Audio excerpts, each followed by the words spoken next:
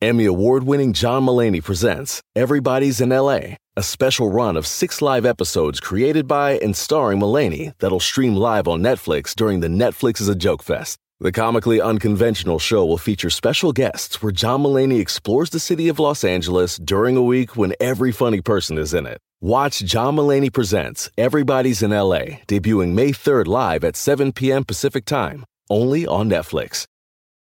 Start clean with Clorox, because Clorox delivers a powerful clean every time. Because messes happen. Because...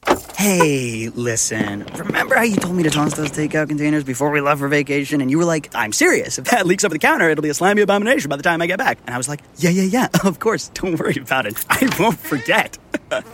Well... Ooh, yeah, that happens. So start clean with Clorox. Use Clorox products as directed. Rinse after use if in contact with food surface. Hello, everyone. We are Unspooled. Oh, that was classy. I'm film critic Amy Nicholson. And I am comedian and actor Paul Scheer. And Amy and I joined up about 2, maybe 3 years ago to watch supposedly the best movies of all time. And we tackled the AFI's top 100 films list. And we went through it and looked at these films. Do they hold up? What is worthy about these films? Are they truly the 100 best American-made films, or are they just a meme that we remember? And we've had some really fun discussions on this show, kind of picking apart what people tell us is important versus what is actually entertaining and good. Exactly. Like, we went through those first 100 films, and we kept 40 of them.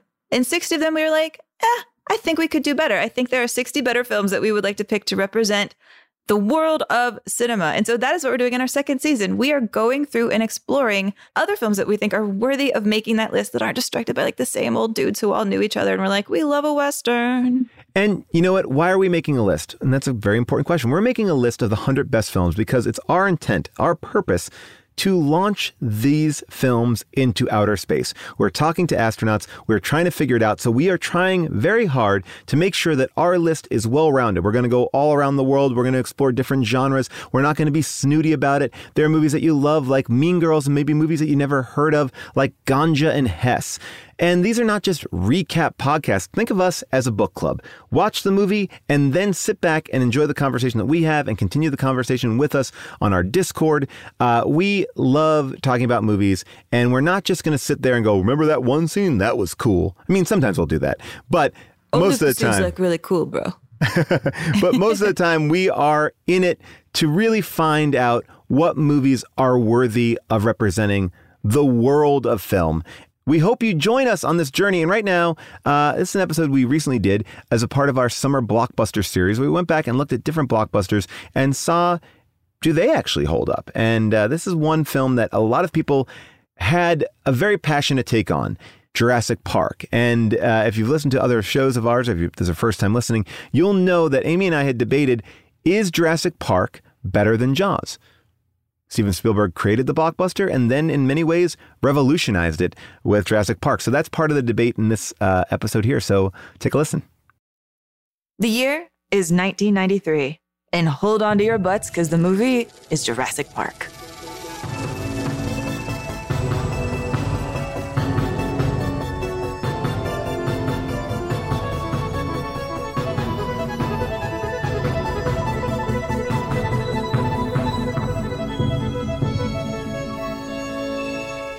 Hello, everyone, and welcome to Unspooled.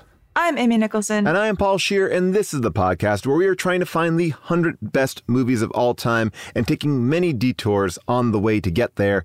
Right now, we are starting off, Amy, a series I've been looking forward to since we thought of it, Summer Blockbusters. This is the official beginning of our Summer Blockbuster series, and we are starting off with a movie that unanimously defines a summer blockbuster, which is Jurassic Park. I cannot wait to talk to you about this film. I know. We put a call out on our social media and on our Discord saying, like, what are the essential summer blockbusters? Not just the ones that you love, not just the ones that were good to hide out for a while with some soda and an air conditioning machine. What are the ones that are actually good that you would stand by and say, this movie is a titan. This movie is worthwhile. This movie is not just fun. It's a little bit art. It's and Jurassic essential. Park, far and away, was the number one thing I saw people saying. Like, this is essential. And, we are going to continue these votes on the Discord and on social media. So keep on looking out because you determine what Amy and I watch on this show. And we are excited to see what you pick. Amy, before we jump into this episode, I just want to ask how your summer movie experience has been. We're back at the movies. Have you seen anything that you love? What have you been watching? Anything jump out at you recently? Well, I did go to the premiere of Space Jam 2. Oh, you lucky dog. Gonna brag because Salt and Peppa played. It was such a deep dive into immediate 90s nostalgia. I felt both young and old at the same time. Salt and Peppa, they also were in Coming to America, the sequel to Coming to America. They're having a renaissance, I feel like. They are a Salt and Peppa sans. And I'll take it because honestly, like them singing Let's Talk About Sex and all the 90s ladies like me grinding in the audience, that was like the most sexual summer blockbuster like Space Jam 2 is going to get. So I respected them for bringing a little bit of the body heat to what is otherwise a bright colored PG movie that I happen to enjoy a lot. Honestly, maybe I lost brain cells, but maybe I'm just like sad and bereft without LeBron James in my life hooping in the playoffs. But honestly, I thought this movie was far superior to the original, which means it's just okay, but I was happy. Well, if you want to hear a take on the original, you can listen to the How Did This Get Made episode where we did Space Jam live from Chicago. Very different episode than what we talk about on this show. We were not talking about blasting it into space for posterity. We were talking about it more like how Ripley blasted the alien out into space to save her life, kind of a preservation thing. Well, now let me ask you this. Mm-hmm. Chicago, home of the Bulls, is that crowd more likely to pretend that Michael Jordan can act? Let me tell you something. Michael Jordan can do anything unless you're Scottie Pippen, then you're going to say he can't do much of anything. But if you've been following that story, it's wild. Scottie Pippen, burning bridges. Amy, I want to talk about basketball so much. But I also will say, just to continue our summer movie discussion, I really enjoyed Black Widow a lot. I saw it this weekend. It's not bad, right? It's like Mission Impossible with Marvel characters. I was all in. Florence Pugh, what do you think? Best actress ever or like best actress ever? I got a fever. I got a fever for Pugh. I mean, she is awesome. Like I instantly fell in love with her. I'm all in. I've liked her in other stuff, but she just nailed it. That scene in the airplane where she's talking about all the things that were done to her. I don't want to spoil it if you haven't seen it. It is hilarious and also dark and wonderful. And I heard that she really kind of helped create that scene, which even gave me more respect for her. I saw Tomorrow War, which is big and dumb and fun. And it reminds me of like those old school, like Tony Scott, Jerry Bruckheimer movies. I was all on board. I was like, this has heart and it's dumb as shit, but I love it. Oh, no, I am having a hard time seeing that because, I'm anti-Pratt. How is he? Oh, don't be anti-Pratt. I love Pratt. Don't be anti-Pratt. How can you be pro-Pratt? I like Pratt. I like him as a human being, as a person, and I also like him as an actor. Well, not knowing him as a human being, I'm free to dislike him as an actor. Okay. All right. Well, I don't want to join this slander. I think he's very, very good. I think he's very good. I won't blow up my voice there. I think he's very good. All right, Amy. Well, without any further ado, let's not think about if we should do it. Let's just do it. And by that, I mean unspool it. The year is 1993. Bill Clinton is inaugurated the 42nd President of the United States. Don't ask, don't tell is the official policy of the U.S. Armed Forces, effectively banning openly gay soldiers from serving. Buckingham Palace opens its doors to the public. Remarkable firsts include Beanie Babies and bagless vacuum cleaners. And the hot movies of the year are Groundhog Day, which we covered here on the show, Dazed and Confused, which we covered here on the show, Schindler's List, which we covered here on the show, Cool Runnings, which we covered here on the show, Philadelphia, we did not cover on the show, and today's film, Jurassic Park. What a great year for movies. I mean, Amy, should you do a whole series of just 1993? I mean, this is a banger year. Tell us a little bit about who's in it, who made it, what's Jurassic Park about, as if we don't know already, Amy. As if you don't know already. Okay, fine. Here we go.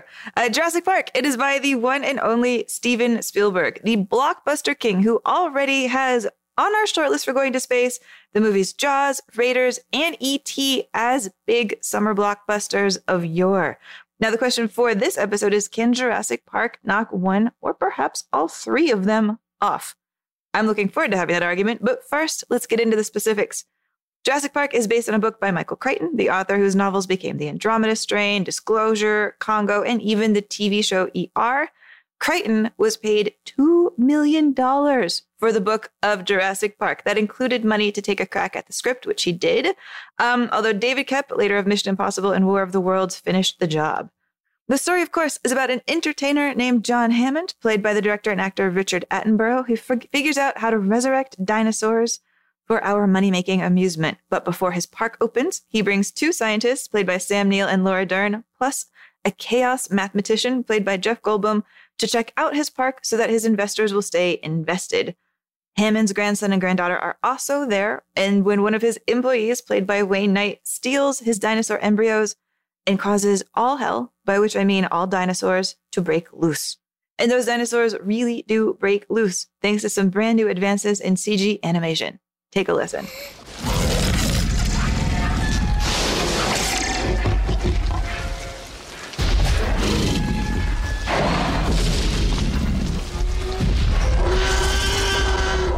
Boy, do I hate being right all the time. Yes. As you hear, people get eaten, people scream, audiences screamed, and everybody had a great time because when this movie came out on June 11th, 1993, it became the biggest worldwide blockbuster ever, breaking the record that Spielberg had previously set with his own movie, E.T.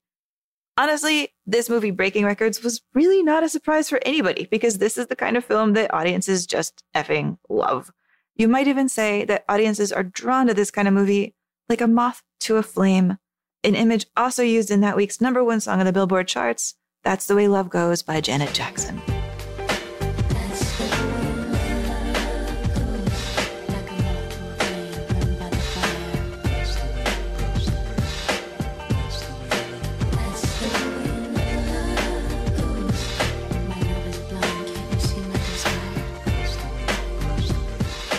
Talk about a banger. I mean, 1993, this is a prime sheer year. I feel like this is where I'm really coming into my own here, too.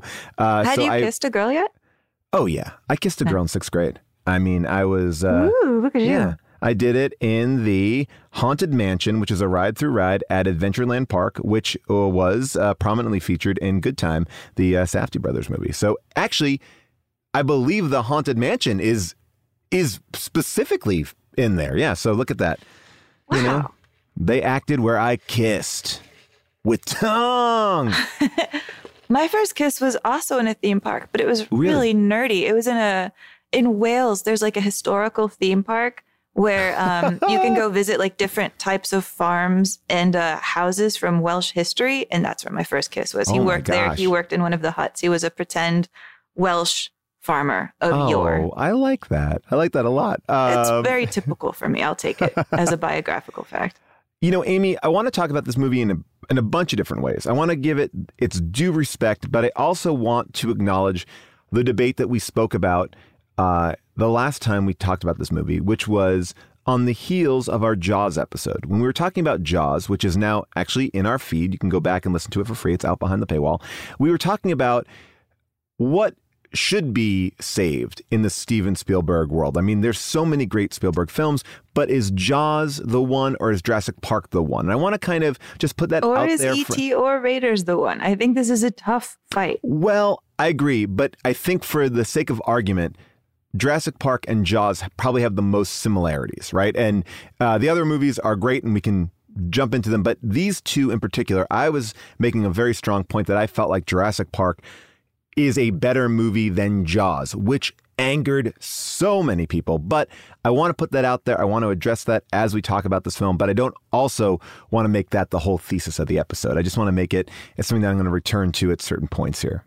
I think we should. And I think the hardest thing for both of us to do in this episode and for people listening is we should be tough and brutal, even on a film that we love like Jurassic Park, because otherwise, if we don't start making some hard calls about movies we love, our list of space is really going to be like all Steven Spielberg movies because he made a million good Spielberg movies. And even for me, as I want to treasure and defend my love of each of these, for every Steven Spielberg movie we put on, that's probably a whole other director who never gets represented at all. So I think we have to be hard. I understand you. I feel you. And I just want to go out and say, as we start this conversation, this is a film that every time I watch it, I think it gets a little bit better. It has so much texture and richness to it that it really is a warm blanket movie. I'm like, ooh, I am in. I am scared. The effects still look great. The acting is perfect. I love these characters. I'm just constantly amazed that after years of seeing this movie about it being in pop culture, that it's so fun. It's still really, really fun. Like, I popped this on and just was excited to watch it. I mean, how did you feel in going back to Isa Nublar? I mean, exactly the same with, I think, a little bit of extra trepidation, because I have not been the biggest fan of the Jurassic World spinoffs that have come out. You know, perhaps because of an actor that shall not go named unless you huff again at me. Yeah. And so going back to Ground Zero of a franchise I've been worrying about, I had that bit of, am I going to carry any animosity, or will I be able to love this film on its own the way that I can without thinking about the damage that it has wrought? And what was interesting to me in this watch is that this is a film that I believe really grapples with the fact that it is perhaps creating a type of summer movie that will continue to rain terror on the planet. You know, I think there are a lot of similarities between this character of Hammond, the guy who's like at the reins of creation, at the reins of giving people what they really want, you know, wondering, like, is this the right thing to do? Or perhaps not wondering and being forced to ask if he should, because this is a movie that Steven Spielberg makes nearly 20 years after he's made Jaws, after he has single-handedly created the summer blockbuster, looking at what Hollywood has done with his idea and saying, have it done the right thing? I mean, I really can't help but think that that's the conversation happening here in this movie when, like, say, Jeff Goldblum is interrogating Hammond. Like, do you know what you have made? Do you know what you have done? I want to hear every viewpoint. I really do. Yeah, don't you see the danger, John, inherent in what you're doing here? Genetic power is the most awesome force the planet's ever seen, but you wield it like a kid that's found his dad's gun. It's hardly appropriate to start hurling generalizations. If I may, I'll tell you the problem with the scientific power that you're using here. It didn't require any discipline to attain it. You know, you read what others had done, and you took the next step. You didn't earn the knowledge for yourselves, so you don't take any responsibility for it.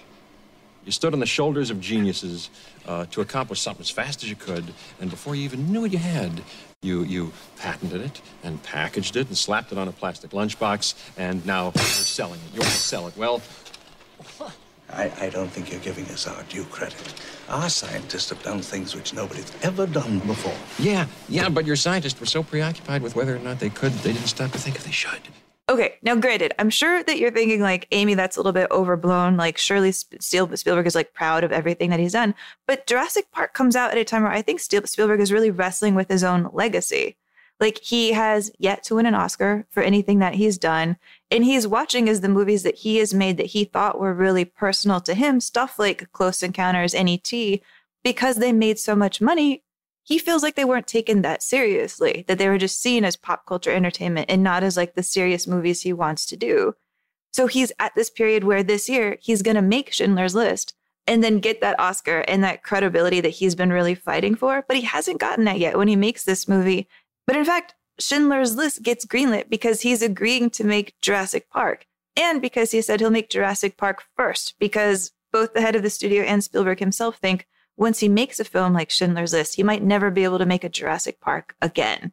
So I think you can say that he's looking at Jurassic Park maybe as the end of an era for himself as he becomes a different type of creator and entertainer. I'm so happy you led with this, because it actually goes hand in hand with the theory I have about Spielberg and this movie.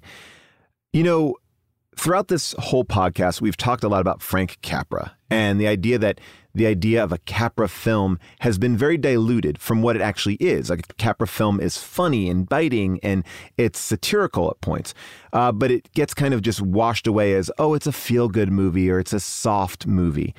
And I think Spielberg often falls in the same camp. Oh, it's Spielberg. It's light. It's magical. It's special. But Spielberg is best when he has a bite or he has a little bit of a chip on his shoulder. And when you're talking about how he comes into this movie, he is bringing that chip. And I mean that in the sense of this is also making fun of Walt Disney World, Universal Studios. Like it's attacking all these things that he is very much a part of or becomes a part of. John Hammond. That he has created. Like when you look at, there's a transcript of the meetings that he had with George Lucas when they were coming up with Raiders of the Lost Ark. And one of the things he says as they're brainstorming what that film will be is we're creating a theme park ride. And he did. And then this is a movie about a destructive theme park ride. Yeah. And I think there's a wonder and also an irritation with these big ideas. And you see it even a little bit in E.T., where the villains are these, men with guns. It's not just light and sweet. And obviously Schindler's List is not light and sweet. Munich is not light and sweet. But I think Spielberg is often put in this camp of like wonder and imagination. But all of his movies, even if you go back to Jaws and the mayor in Jaws wanting to open the beach, he embraces this. And I think where maybe he deviates a little bit is like the opening part of Jurassic Park in the book, the prelude, if you will, is not like a velociraptor eating a guard. It's with these dinosaurs eating children on a beach. And he's like, ooh, that's a little too horrific. We can't start off a big summer movie with like children being eaten on a beach, even though I think they kind of do that in the second one. I just got to remember. Oh, no, he does. He's like, we can't start off this franchise with that. But what about when we do The Lost World? We'll have it right here. Are you hungry? Take a bite. It's roast beef. It's good. Come on, I won't hurt you. Mommy! Daddy, you've got to come see this! I found something!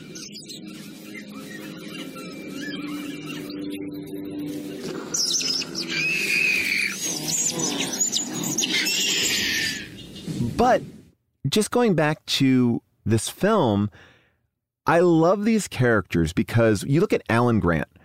It's a dark character. It's a dark character because we introduce him being a dick to a child. What an awesome way to start a movie with a lead character. And we talked about this with Ripley and Aliens, and I want to kind of even zone in there a little bit about saving a child and being a person who doesn't have these connections. But I love the way that they introduce him. Like it's not all just fun-loving, great people that they're dark. All these people are dark. I mean, even Jeff Goldblum, they're multifaceted. They're not just these very cookie cutter cutouts, which I think we have gotten more and more into in a summer blockbuster. Okay. I would say that child is being a dick to him. I mean, listen to that kid. Even the word raptor means bird of prey. That doesn't look very scary. More like a 6-foot turkey. Turkey, huh? Oh, no. I think that kid started it. And I kept thinking about how this movie opens. The child started it, Amy? Yeah, the child totally started it. Child totally started it. And maybe I'm also just sensitive about that Contact argument we had where I thought that kid was being a dick at the end. And Jodie Foster just sells out. Maybe there's just danger every single time a little kid asks a professional a question in a desert workplace setting that the adult will always say something, demented. But yeah, like what Sam Neill's big personality trait is he doesn't like kids. And over the course of the movie, he does like kids. Although I think he starts to like kids better once they're like traumatized by dinosaurs and don't talk as much. And then he's like, great, they're not as annoying. Now I can like kids because they're just scared and covered in mud. I don't know. You see, I don't necessarily feel like he likes kids. Like, I don't think that his journey is I like kids. I think he's just unaware of how to act around kids. One of the best little character moments, and this is what I'm getting into now because I've watched this movie so many times, is Jeff Goldblum saying, oh, yeah, I have kids. I forgot that Jeff Goldblum has kids. He's being very flirtatious with Laura Dern, who's also fantastic in this. And he's like touching her hair and he's talking about looking for the next, Mrs. Malcolm. He's being the living embodiment of T-shirt unbuttoned, like chaos. This is peak Goldblum. But there's a great moment where the kids are being attacked by the T-Rex. And, Alan Grant comes back into the car and he's like, they're fine. They're in the other Jeep. And he's like, wait, but are they scared? Like, did you check in? Like, kids get scared. Like he's the voice of reason. So like, I love this idea that you can constantly switch between different people. Like, Jeff Goldblum is aware, like, oh no, we have to take care of these kids. I have kids. I'm aware of this. Like, Alan Grant isn't like, I don't care about kids. Fuck kids. He's like, oh, I'm not even thinking about that. Kids are human beings.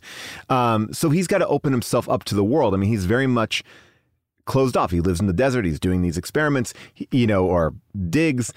He's closed off from the world. So I would say that what happens to him is he has to open his worldview a little bit. Like it's not just like, I like kids. It's like, I actually have to care about other things. I mean, the only reason why he's here is because they're going to fund his dig for the next 3 years. I mean, he's going there for a reason which is, again, selfish. He's just trying to sign off on it. He's not there to explore. He doesn't give a shit. And I think there's a part of him also that feels like, I'm in awe of this, but I'm also like, fuck. I'm done. My career's over. It's like the person who makes a CD looking at the MP3 and going like, oh, okay, great. I mean, I think you're being a little hard on him, but I do think it's true that he prefers spending his time with things that are dead and therefore not annoying, therefore not able to ask him like irritating questions. He likes bones. Bones are preferable to children, but he does like hardcore try to avoid kids. I mean, he like, whatever car the little kid wants to ride in, he's like, I'm riding in the other one. You are annoying. Yeah. But I want to get your take on how this conversation even comes about, because it's like a running thing between him and Laura Dern. She keeps giving him these looks like, do you like kids? What about now? You should have kids. Do you like kids? And I realize every single time I've watched this film, I've interpreted it as they're a couple debating whether or not to have kids in their own relationship. I mean, the kids they even wind up hanging out with a lot look like they could be their kids, right? They're sort of blonde and tan and rangy in all of the ways they are. But this watch, I was like, wait, are they even dating, or am I just pretending that they're dating? Because they don't hold hands or kiss or act like a couple in any sort of way. And I realized I think I've like layered a romance onto this film as though it already existed, when maybe they're just contemplating it, or maybe they're never even contemplating it. Maybe they're just buddies and she wants Jeff Goldblum to touch her hair. Well, I mean, you see how Alan gets upset that he touches her hair, but he can't say anything because I don't think he's consummated it on that level. And I think that is a fun push and pull. Again, he's so self-centered that, like, he's in a battle of not really caring outside of himself. He's so focused on himself. And I think he respects Laura Dern. But I also agree. I noticed that on this watch as well. Like, they're not, I always assumed they were a couple. They're not a couple. They just happen to be coworkers who he might have feelings for. But he also kind of gives Jeff Goldblum the go ahead. Like, yeah, if you want to make a move, make a move. I mean, that's it. Well, I mean, we're always interested in the science world in like male competition. Yeah. Who will reign supreme? And, having only much now later realized that they're not a couple, I'm glad. They get separated when the dinosaurs start attacking. And there's none of that, like, I have to get to my boyfriend. It's more like, are the kids okay? They don't actually seem to talk that much about each other at all. And it frees them up to be like, I want to hang out with these dinosaurs and check out their poop. I'm going to be over here with this T-Rex. And she's incredibly competent. And I'll go again and say that one of the great defining factors of this film is everyone is competent. Even the little girl and the little boy, they bring something to the table. The boy is able to recognize dinosaurs. The girl is into computers, which is a throwaway line in the beginning. And then she helps them like hack the system at the end. Jeff Goldblum has all this fun stuff that he's doing, but he's incredibly competent. Everyone is. And not only competent, but they are heroic in their own sense. Like, no one is the one that needs to be saved, right? Like, the kids need help through, but the kids are equally helping the adults. Well, actually, I'd say something a little bit different. I mean, okay. I like that this is a movie with no action heroes. That nobody in this movie is incredibly ripped, even though Jeff Goldblum is making a point of showing off his pecs and abs and stuff as much as he can. But of all of the people that you might expect to maybe save the day, he looks like the action hero, the black leather, etc. But he actually, I think, is the most incompetent in the film. I mean, he shows up, He snarks a lot. He raises some good questions. And then very early on, he's crushed inside of a toilet and can't like move or walk and has to be carried around. And he's basically inert. Jeff Goldblum, the character in the book, dies. He like takes a bunch of morphine because he's hurt and then raves like a lunatic and dies. And I feel like if this Jeff Goldblum character died, you would miss out on his pectorals, but you wouldn't miss out on much else. Oh, I disagree. I feel like... And you'd miss out on his sequels. I mean, he makes a very valiant effort to save the kids. He just doesn't know anything about dinosaurs. Alan Grant does. He runs out with the stick. I think he fucks it up. Honestly. He does, but he doesn't know because he doesn't know what he's doing. I think he's trying to help. It's a totally botched moment. Like, I feel like Alan and him should have coordinated their rescue plan because he runs out like a second later. Alan has the flare, lights it, throws the flare. Mm-hmm. The Tyrannosaurus is about to go after the flare. And then Jeff Goldblum's like, let me throw another flare. And he gets his attention. And then the dinosaur stops from running away, chases him and like crushes him in a toilet and then bites off the head of the lawyer, which is Martin Ferraro. A very pointed Spielberg kind of reference. I will say this to your point about Jeff Goldblum. He is the voice of reason. He is the only voice of reason before shit hits the fan. He's the one who gives that speech that you just played. Like, he's the one who questions the entire park before their life is in danger. And the idea is he reasonable, or is he just kind of a jerk on Twitter who's like cynical about everything? No. Okay. I mean, I could spend a lot of time defending Ian Malcolm. Look, I think he has a personality, but he understands something. And I think what is so interesting about him is everyone else is looking at the majesty and he is looking at the reality of it. Like, well, wait, hold on one second. You know, like, he questions it immediately. Wait, what do you mean? How do you know they're all female?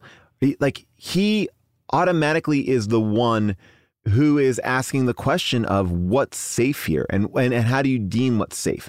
And no one pays attention to it because, oh, well, it's going to be safe. It's going to be safe. Don't worry about it. Don't worry about it. Don't rain on our parade. And so I think he's doing a majority of the heavy lifting in the first part of the movie. I will also say this is a movie full of exposition dumps. If you need to take a master class in explaining a million things, this movie does such a brilliant job of establishing everyone in a fun way and then also letting you learn. Like, you feel smarter leaving this movie. You learn about amber, you learn about dinosaurs, you learn about reproductive systems, you learn about this idea of cloning with the frogs. Everything is positioned in a way where it doesn't feel like you're just getting exposition dump, exposition dump, exposition dump. You remember the glass of water and the one droplet. Like, they do this so well, and every single character in that opening 25, 30 minutes is just going, here's another thing that you need to know. And most movies, I would argue, would never do that now. It's like, hey, we created dinosaurs. How? Clone it. Move on. Like, here, they really do a good job of at least establishing science that makes sense and everyone being a smart part of explaining it to the audience so all this stuff works for you. I think that's what makes this movie scarier. Like, it makes it scarier than Jaws because Jaws is just a crazy beast that has no knowledge for anything. Like, I think he's just a beast. He's a beast. I mean, by the way, he should be a beast. He's an animal. He's a beast. He's literally a beast. But he's not crazy. He's a very smart beast. He's a smart beast. But I guess what this movie is saying is, yes, these are animals. It's almost like the answer to Jaws. Jaws is like, this is an animal doing animal things. Yes, Jaws 4, it seems like Jaws has a whole point of view. Maybe even Jaws 3, he has a point of view. But here, these are just animals existing. They're smart. They're figuring out their surroundings. But the humans are the bad people here. The humans are the enemies. Like, John Hammond is the straight up enemy in this. Like, the only reason he is. And I mean, and I think that there's something really cool about that because these animals are not doing anything bad. Like, we talk about like Jurassic World, they're all fucking geeked out. These, we mixed Tyrannosaurus with this, and it's like, fuck all that. Like, this is just zoo. It's a zoo, and it's a zoo that was not properly thought out on many respects. Well, they're still thinking it out.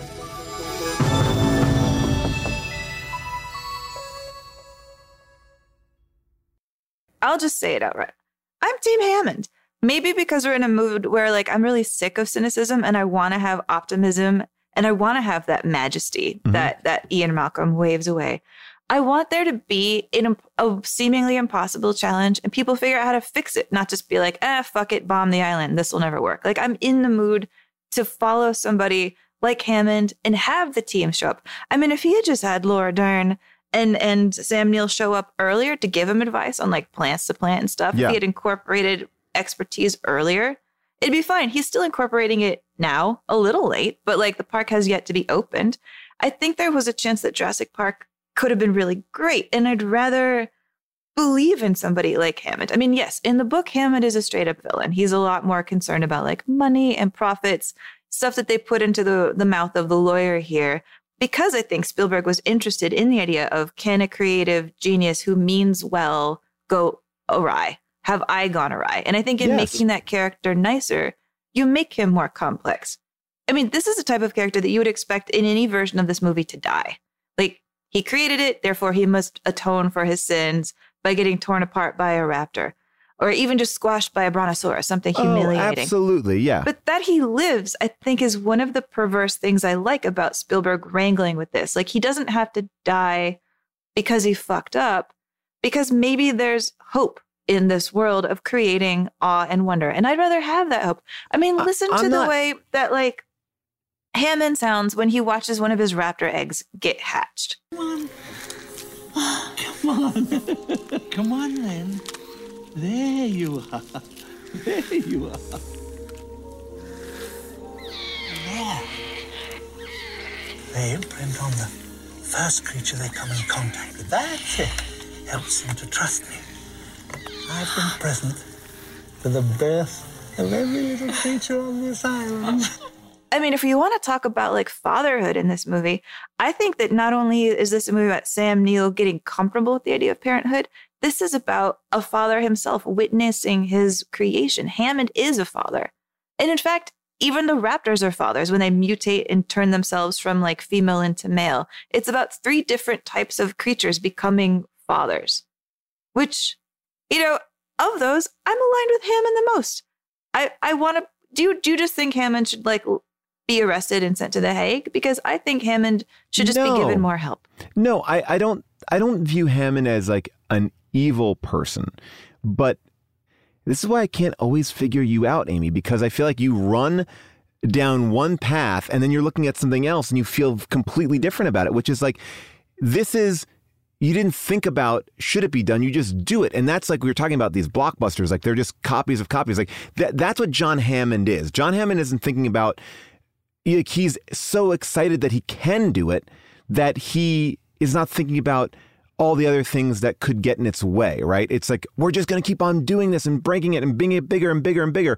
Like, I'm not starting small, I'm starting huge. And I agree with you. Like, I like John Hammond. I think he's a lovable character, but doesn't mean that he's not flawed. I think one of the most devastating shots in the entire film is at the end when they're escaping the island and you watch John Hammond essentially watch the destruction of his world. Like, and you can't feel that way if he's not likable. Like, I don't think he's here to like, I'm here to make dinosaurs into, you know, a military experiment, which I think is a plot. I'm here to chew gum and make dinosaurs and I'm all out of gum. Yeah, like I think that there's this idea that the Jurassic World He's not, you're right. He's not like Wayland Yutani. No. If we're going to liken this film to Aliens. Yeah, no, I think there's something really pure about it. But I also think the idea that the dinos are imprinting on him versus other dinos is a weird thing. It's like, oh, yeah. No, I want them to imprint on me. It's almost like a stepdad coming in and saying, no, I'm your real dad now. Now I'm your real dad. So I see where there's a genuine like love, like, no, they need to imprint on me. But I also see how that's really bad too. That doesn't make sense. Like, you're subverting the natural way of things. I mean, if he just made vegetarians, though, it would all be fine. Like, are you going to tell me that you would not go to a Jurassic Park if it opened up? Well, that's the problem. I would. Yeah, if I me could too. afford it. But is it safe?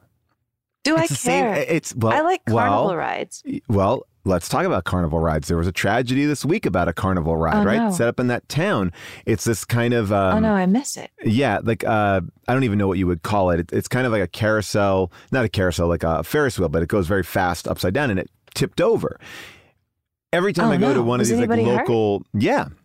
Oh, no. I mean, I don't want to bum out by bring all this up because it's one in many, right? There's always some sort of fucking accident at these like local fairs that pop up. And I remember as a kid, you would go to these fairs and you hope, like, I want to go. There's a fair in my town. There's amusement park rides in my town. Let me go.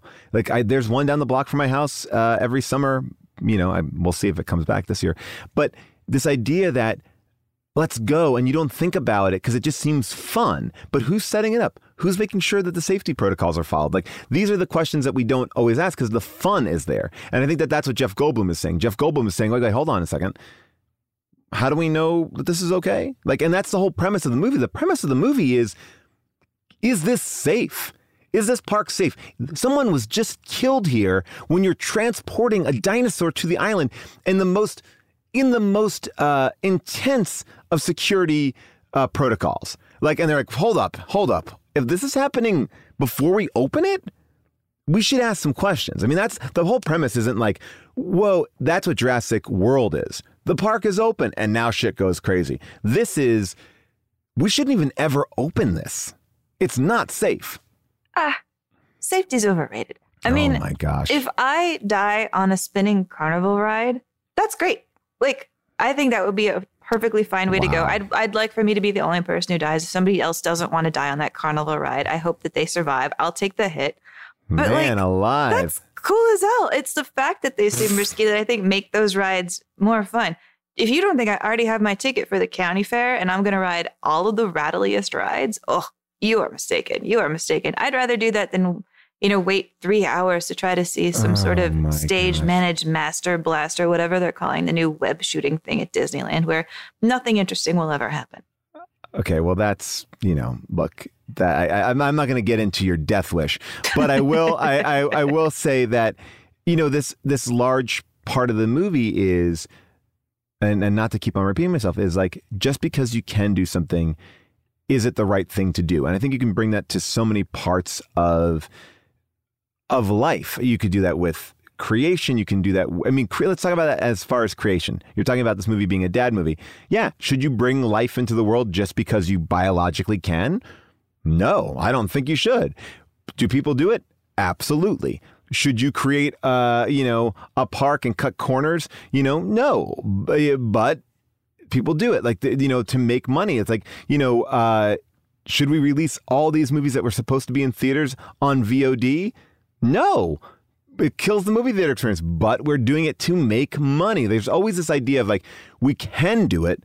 Why are we doing it? And we have to ask those questions. So I do think on a larger scale, going back to your original idea about Spielberg, he is asking a big question. I can make this. Do I need to make this? Is it worthy of making it? Why am I making it? And that's kind of, I guess, the point of view of any director. And I think it's the reason why this movie feels a little bit more elevated than Jaws. Jaws is a straight horror movie. This movie has all the elements of Jaws, but is a little bit more of a metaphor, whether it's a metaphor about being a father, being, creation, the dangers of just entertainment, right? There's so much more being said here, and you're still getting all the frights. If you want to look at this movie on the most basis of levels, you will have the best time. But there's a lot underneath the surface that makes this movie way more interesting than a monster in the house type of film. I mean, I want you to know that I am empathetic to your argument. Like, I will say of the Spielberg summer blockbuster oeuvre, that my personal favorite, the one that I could never change the channel on if it's on, is Raiders. I mean, me too. And yet, I think Raiders would be the one I'd be most willing to let go of on our list of films to go to space, because it is such an honorific ode to the adventure serials of yore. Part of me would just rather say, like, you know what, let's dig out like Zorro or the Three Musketeers or Gunga Din or one of the like original adventure ones and put that on the list instead. There's a part of me that would be willing to make that trade. But then when you get into Jaws versus Jurassic Park, yes, Jaws starts the summer blockbuster. I don't necessarily feel as though firsts are always best. And I'm glad that we get to have that conversation on this show, that just because something did it first doesn't mean it's the one that we have to treasure. It is interesting to me, this argument about Jurassic Park having a conversation about the role of what a summer blockbuster is instead of just starting it inadvertently the way that Jaws did. And even fold inside of that, there's a secondary conversation that this film is having that I don't even think it meant to have when it was first greenlit, which is not only am I creating an epic summer blockbuster, I'm creating a new style of making film, a new type of computer animation. And that is what will multiply and go forth and wind up controlling what we see on screens. I mean, when Jurassic Park gets made, like 1993, this is the time where like the little kid, Ariana Richards, can still pretend to be entranced by the idea of a CD-ROM inside of a car. It's an interactive CD-ROM. Look, see, you just touch the right part of the screen and it talks about whatever you want. I mean, Paul, I've seen your fancy wheels. Your kids are like, touch screens? That's like nothing, man. It's like, sure. It's My like kids get angry at commercials. They don't understand why they can't just say what they want to watch and immediately watch it. I'm like, that's not how the world works. Like, but when we go to a hotel, it's like, no, what is this? Why can't I pick what I want? I'm like, wow, I guess they've just been so ingrained in, you know, Apple TV. They can pick whatever they want, whenever they want. They got access. But yeah, I mean, you're right. Like this is the beginning of the end. This is the beginning of the technology domination age in cinema. You know, when they start to greenlight this film and get it made, of course, like one of the first people that they turn to is, you know, the great Stan Winston, who I don't think we really talked about enough when we did our Aliens episode. He's the guy who made like the 15-foot tall alien queen in that film and does, I think, great puppet work in this film. I think they were expecting to do mostly puppet work and some kind of old school type of stop motion animation. You can even see some of the versions of stop motion animation that they like came up with online. You can watch the whole raptor fight, but done with stop motion animation and like puppet children instead of the actors. It's pretty funny, but it looks immediately old school because it is in the pre-production of this film that they've learned that there is a new type of computer animation where they can animate these dinosaurs and make them look real. And they're not even quite sure it will work as they're shooting the movie. They're like, hopefully this will work. Hopefully, like, our people screaming at nothing at green screens will have something worthwhile to scream at. But it's all absolutely brand new. So they're making a type of filmmaking, the puppeteering that Stan Winston does so well, even here. You know, building a Triceratops, digging a hole under the Triceratops. You have 8 puppeteers, you know, wrangling it and making it breathe and climbing in and out of the Triceratops's ass to like get some air. You know, that type of craftsmanship that, you know, Spielberg was in love with since the time he saw King Kong when he was a little kid is going extinct because of what he creates here. And now we have blockbusters that are nothing but CG stuff that flies by and means nothing because it feels featherweight. It's not done with the gravity. I mean, also just to put this in the technological context, a couple years before this movie came out, ILM didn't even own a single computer. They didn't own a single computer. And when Jurassic Park comes out, after Jurassic Park, they only had 3 computers. You have more computers than that right now, like in your studio. I mean, that is how rapidly we became dependent on technology after this fact. I mean, it's interesting, like when this movie comes out, Jeff Goldblum goes on Letterman and all Letterman wants to do is talk about this new type of acting called green screen acting because Letterman can't get his head around it. So we were acting to nothing. We would have to go, oh, there's a dinosaur, and or better than that. Now, but don't you? Do you feel ever silly doing that? Because acting is reacting. Isn't that really acting? Yes. Yeah. So don't you feel silly about that? Well, it's play. It's like being a kid and playing. It's the essence of acting, I guess, playing. But I did feel silly early on. Spielberg would kind of talk us through it like a silent movie. He'd say, okay, roll the camera. Okay, now you're looking at the dinosaur, and now there's a big cow being lowered down into its pen, and it's going wild. It's eating the dinosaur, and you're kind of you're disgusted, but you're thrilled. And then he'd start to, through a bullhorn, make the sounds of a dinosaur, and he'd go. There's the genius of Steven Spielberg right there. I mean, there's a lot of interesting stuff that people can look at if they're curious about like how all of the special effects were developed. Like one of the things that, I won't play now, but you can find it online, is a whole video of Steven Spielberg sitting around a table with a bunch of people playing with toys. He's literally a grown man playing with action figures of dinosaurs and trucks and showing people how he wants the animation to look and how he thinks things can move, and debating over whether or not the raptors can see from both sides of their head like birds, or if they see straight ahead, like how will you know where the audience knows that the raptor is looking? All of that's really interesting. But you know me, Paul, like, that, of course, the thing that I'm really going to get drawn to is the actual animal sounds that they use to create the sounds amazing of the dinosaurs. That, for like the raptor, they use dolphins, they use hissing geese, they use the mating call of an African crane, they use tortoises just actually going at it, and they used a walrus. They really relied on a walrus, which surprised me until I listened to this astonishing tape of everything that a walrus can do with its mouth. Are you ready for this? This is a definite hold on to your butts. Speak. Roar. Talk. Growl. Sputter. Rumble. Whistle. I want to pop quiz you, Paul. I want to see how many animals you can name that created the T-Rex. There's 6 of them. I'll give you 6 guesses, and I'll tell you how many you got right. Okay. Well, I will say bear. I will say a snake.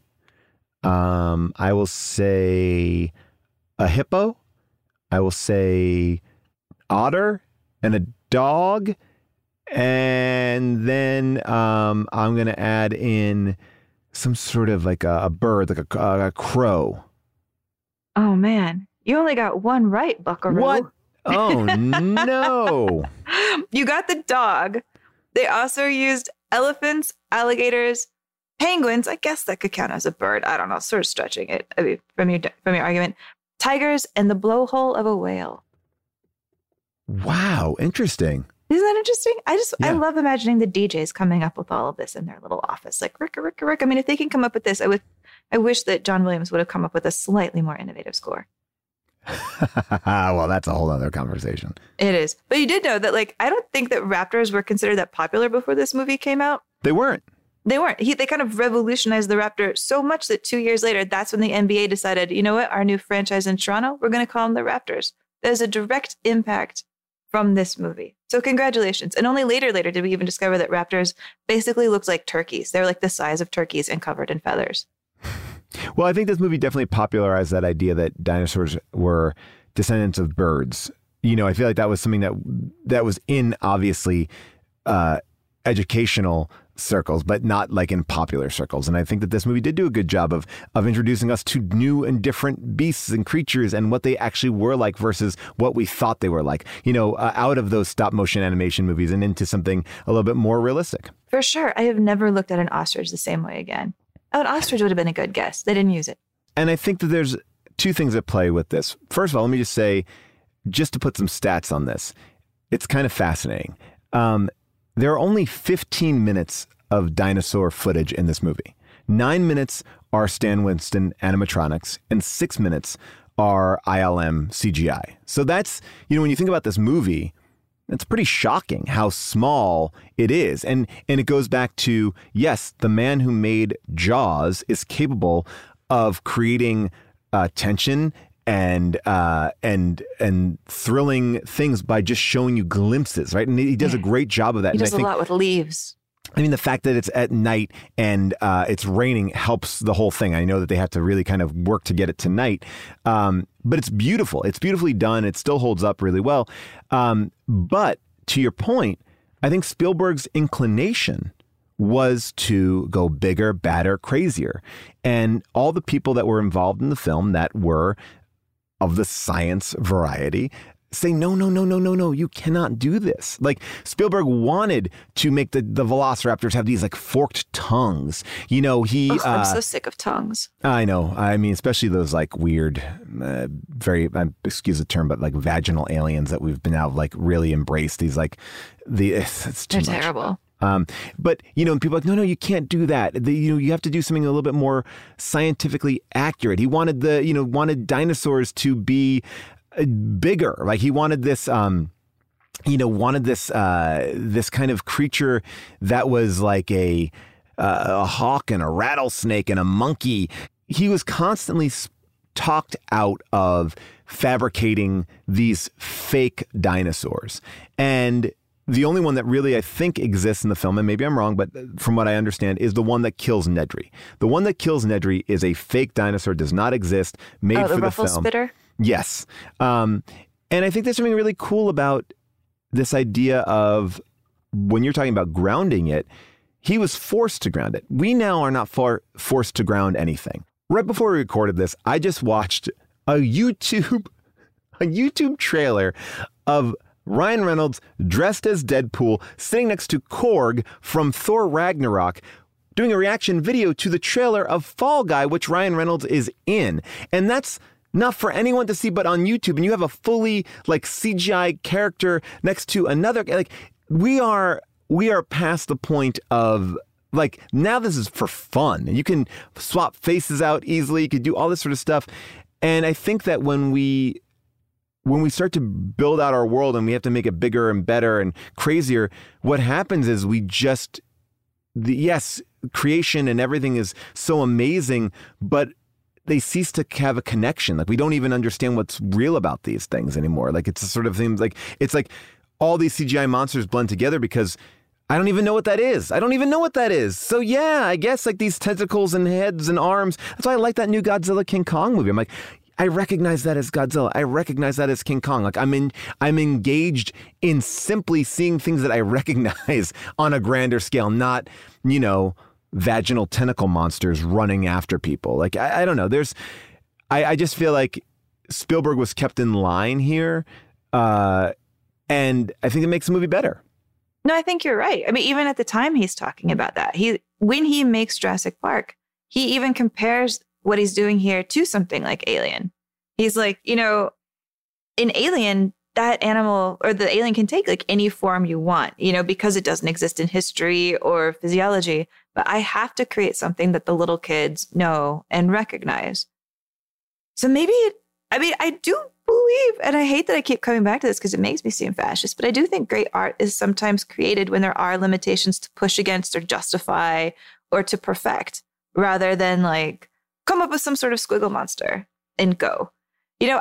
That said, I also do rail that I feel like part of what I don't like are squiggly tongue vaginal monsters is just because there's so many of them. And I feel like if you're going to use pixels to create anything, at least create something different. I'm really sick of it. What can you make? What can you show me that feels new? The way that, say, in Attack the Block, those like glow in the dark black fluff balls felt different to me, at least. They felt fresh. I'm just tired of being bored by an endless toolbox. I feel like if we have an endless toolbox, I should never be bored. People should stay interesting and not just do whatever the trendiest Slither Beast is. Yeah, and I'm also just going back to what we talked about before in that this movie only has 15 minutes of footage. It sets the bar for the future. And I think what also happens here is we lose some of the amazing directing skill because we can actually do 40 minutes of CGI. I just did a movie that has like 10,000 shots of CGI and there's not a single fucking creature in it. It's all stadiums and crowds and stuff like that, which is great. But yeah, there's so much CGI that people don't realize is CGI. Like, the names of the stores and the buildings and everything. Like subtle CGI is fascinating and a little airless. Well, you can start to just change everything. And I think one of the things that I really miss, and one of the things I really paid attention to in this, is how good of a director Spielberg is. And I know that doesn't need to be overstated, but you watch the shots and the composition of these shots, the way that person is killed in the beginning of the movie. You watch the hand slip away and it tells you so much.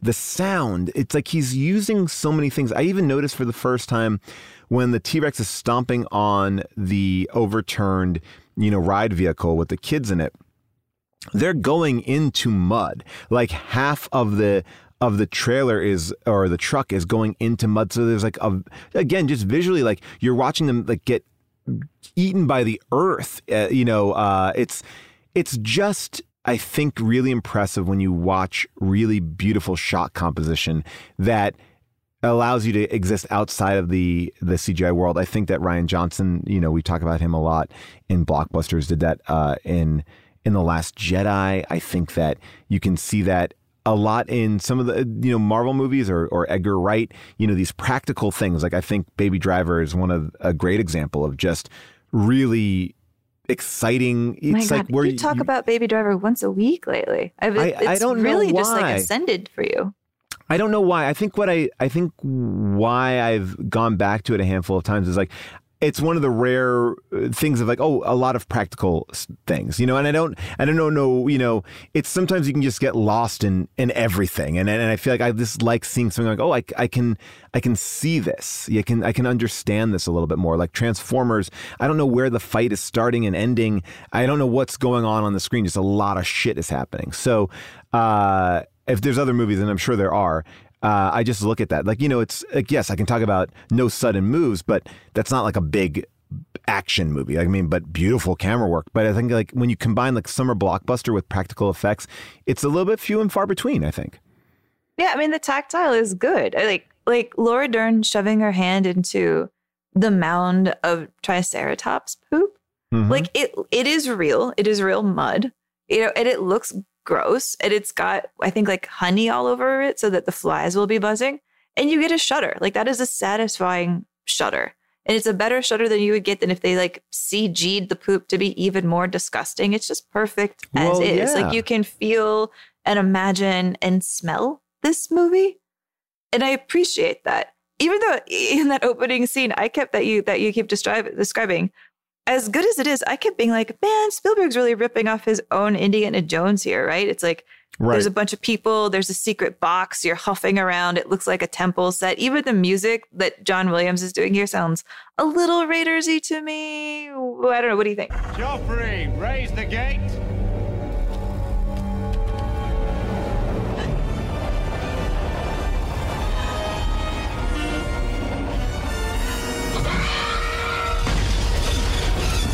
But, you do it well. I guess you can just keep ripping it off. I was really caught for some reason. This is a question that I just want to ask you. The guy who dies in the beginning, he has a tiny callus on his fingertip. And I don't remember seeing that many calluses in movies kind of ever. And I was thinking to myself, do we need more calluses in movies? It just made his hand seem real. He looked like a real guy. He had just some weird, small, tiny little callus. Like, would we CG out the callus now? I don't think we'd CGI out the callus, but, it's funny you say this. I think I'm going to just bring it out to a bigger idea. What's interesting about this movie, for the most part, and again, put ourselves in the 1993 version of this, these are all faces that we really haven't seen. Like, yes, they all are famous, but the fame they all achieved after this movie, like Sam Neill is not Harrison Ford. If Harrison Ford is in this movie, it's a different movie. I think this movie has very much the Hangover effect. I think the reason why we love The Hangover, or we loved The Hangover, I haven't watched it in a while, is because we feel like we're meeting these people for the first time. We're finding these people for the first time. Like, this is peak Goldblum, but this is like, this was interesting, Like, we now know Jeff Goldblum as one of these amazing actors who, I think he's made, doing ID4 after this, and he's made a big career of, I think, being these kind of interesting characters. Yeah, but he's still kind of a cult weirdo here, and so is Laura Dern. Laura Dern is doing like Wild at Heart. I mean, it's Nicolas Cage who tells Laura Dern, her co-star in Wild at Heart, that she has to do Jurassic Park. He's like, I've always wanted to do a dinosaur movie. You totally have to do a dinosaur movie. Please do a dinosaur movie. But these are oddballs. They're not the obvious choices. No, it makes it so much more exciting. I think it makes it more like real. Like, and even I was that really guy, struck by like Samuel L. Jackson in this movie, because this comes out the year before Pulp Fiction. Mm-hmm. And the way that Samuel L. Jackson talks here is so different. Because like in Pulp Fiction, he really leans into that like kind of malevolent preacher voice. that he uses there and then therefore uses in basically the rest of his career. Like, get these snakes off this plane. But he's not using it here. And it almost threw me off. I was like, is that really Sam Jackson if he's not talking like Sam Jackson? Even listen to the way that he says, hold on to your butts. Like, listen to this and then imagine how you think Sam Jackson would deliver the line, hold on to your butts now in a post-Pulp Fiction world.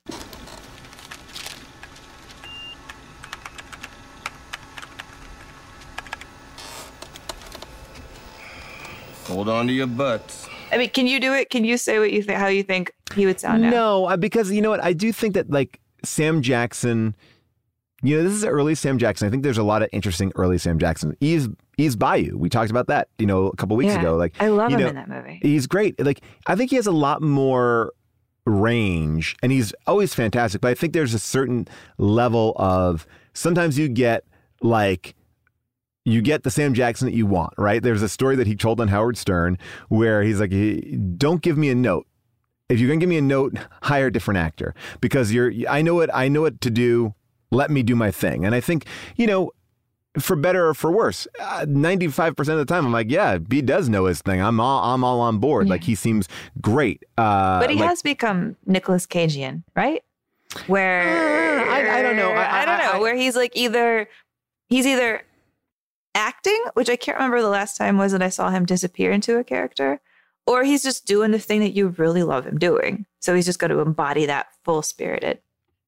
I really want to look at his like body of work because it blends. He obviously works a lot, but I do believe that he puts out like some pretty exciting performances. I still am always excited to see him, and I feel like when he is in these things that are not like Deep Blue Sea or something like that, he elevates. Like he definitely elevates. You know, I like him as Nick Fury too. I mean, I like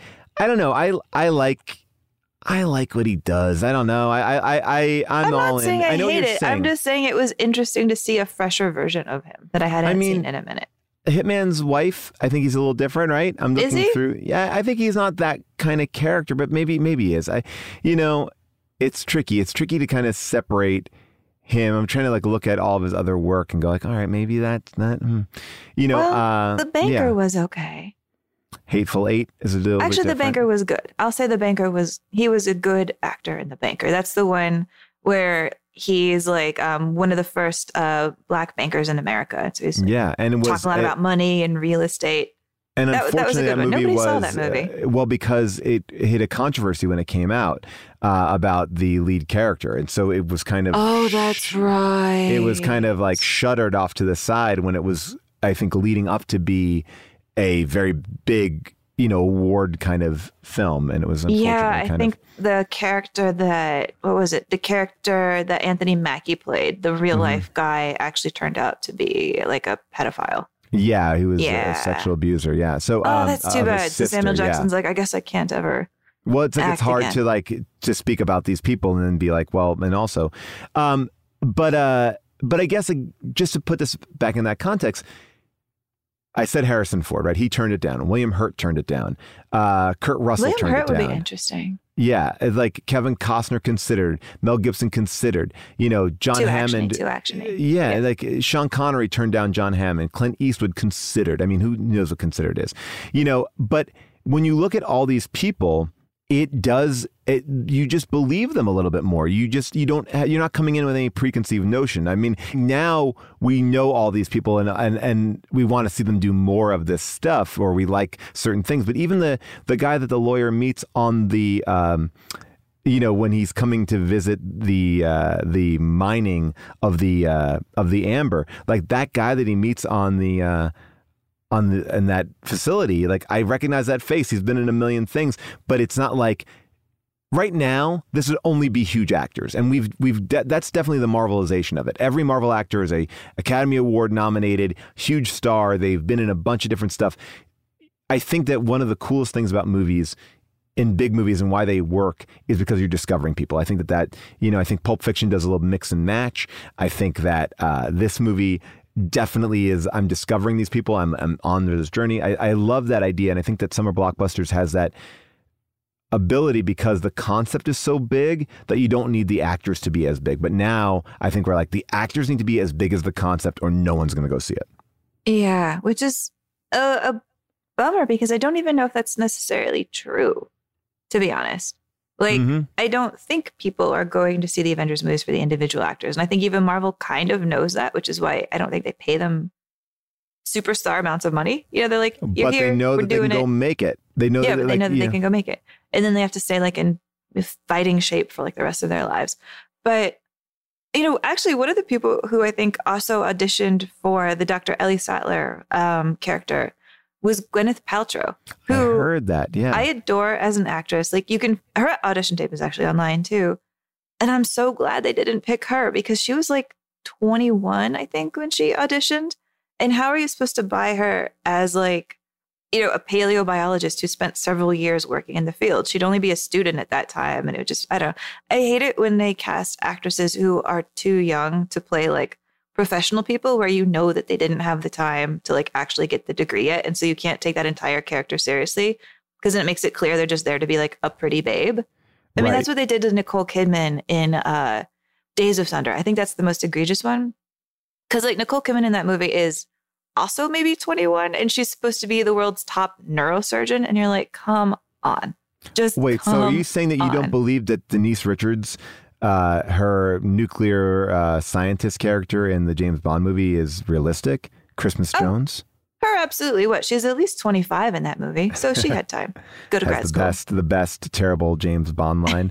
I thought Christmas only comes once a year. Blackout. Here we go. Oof. Rough ending of that James Bond movie.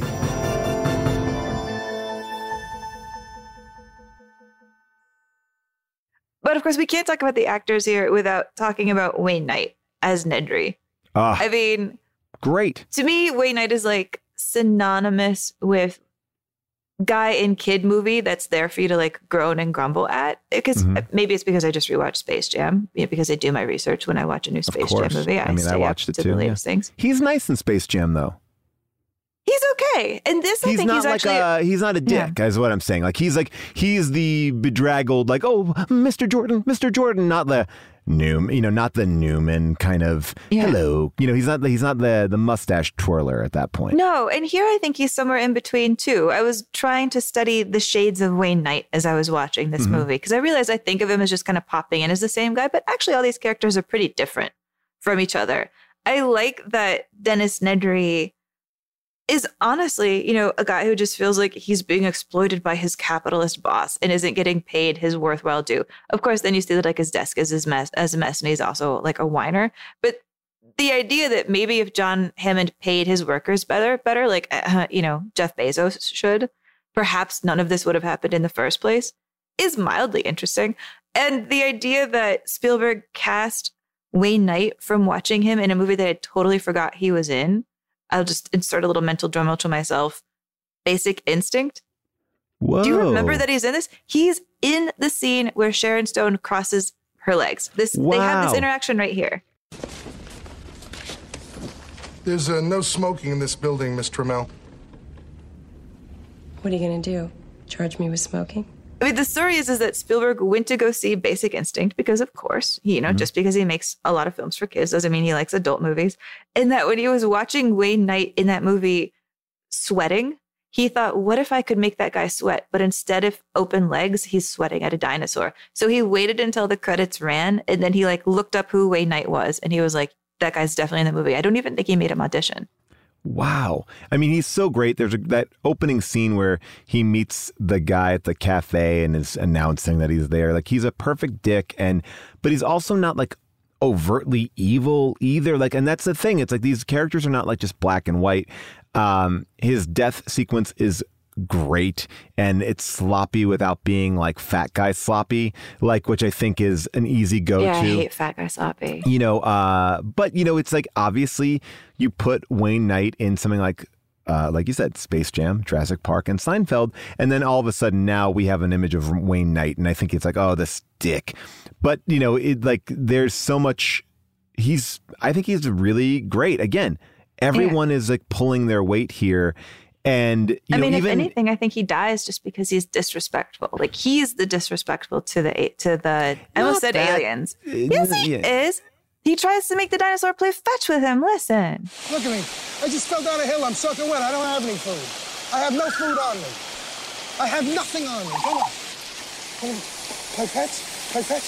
Play fetch. Look, stick. See a stick? See a stick? Yeah. Yeah, look, stick.